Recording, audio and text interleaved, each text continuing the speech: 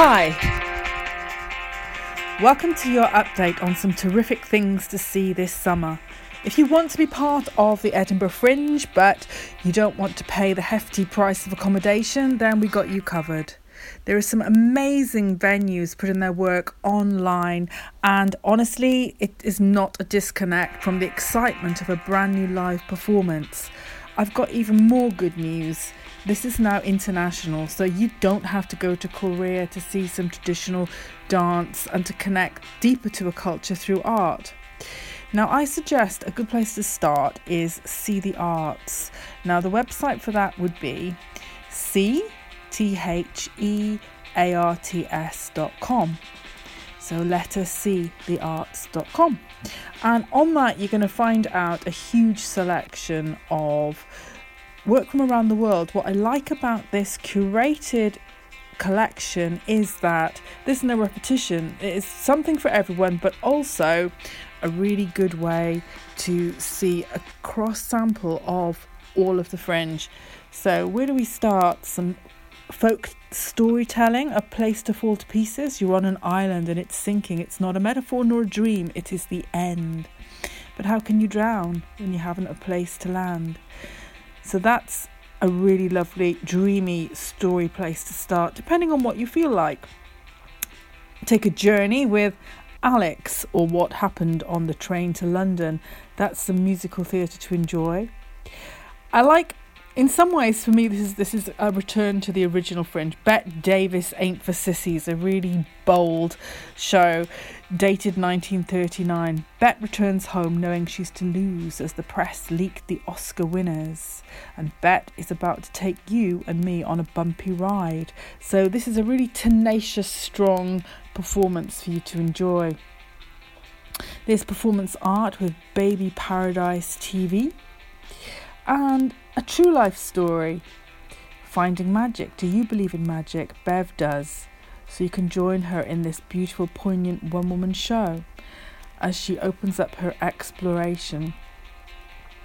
Satire is never far away from the Edinburgh Fringe, and at the Sea Party just a few years ago, I met Donald Trump. Where else can you say that? I mean, okay, it might not have been the Donald Trump, but I certainly met a Donald Trump, and that'll do.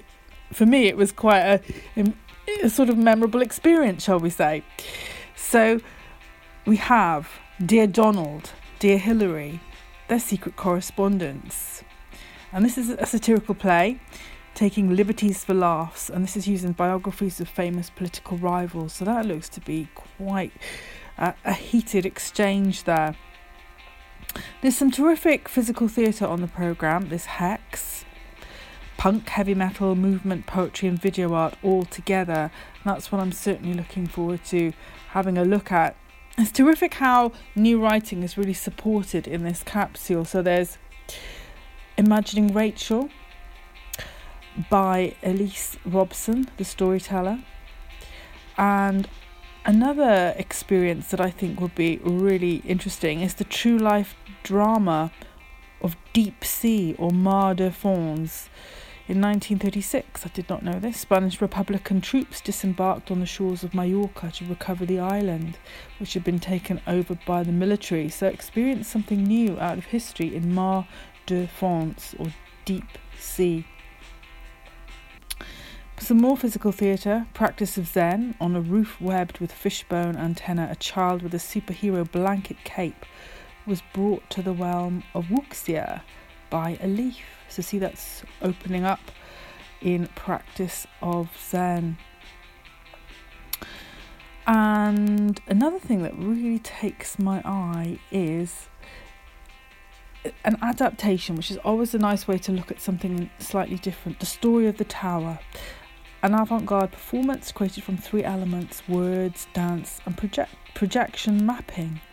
That'd be a really interesting, sort of evocative show to see.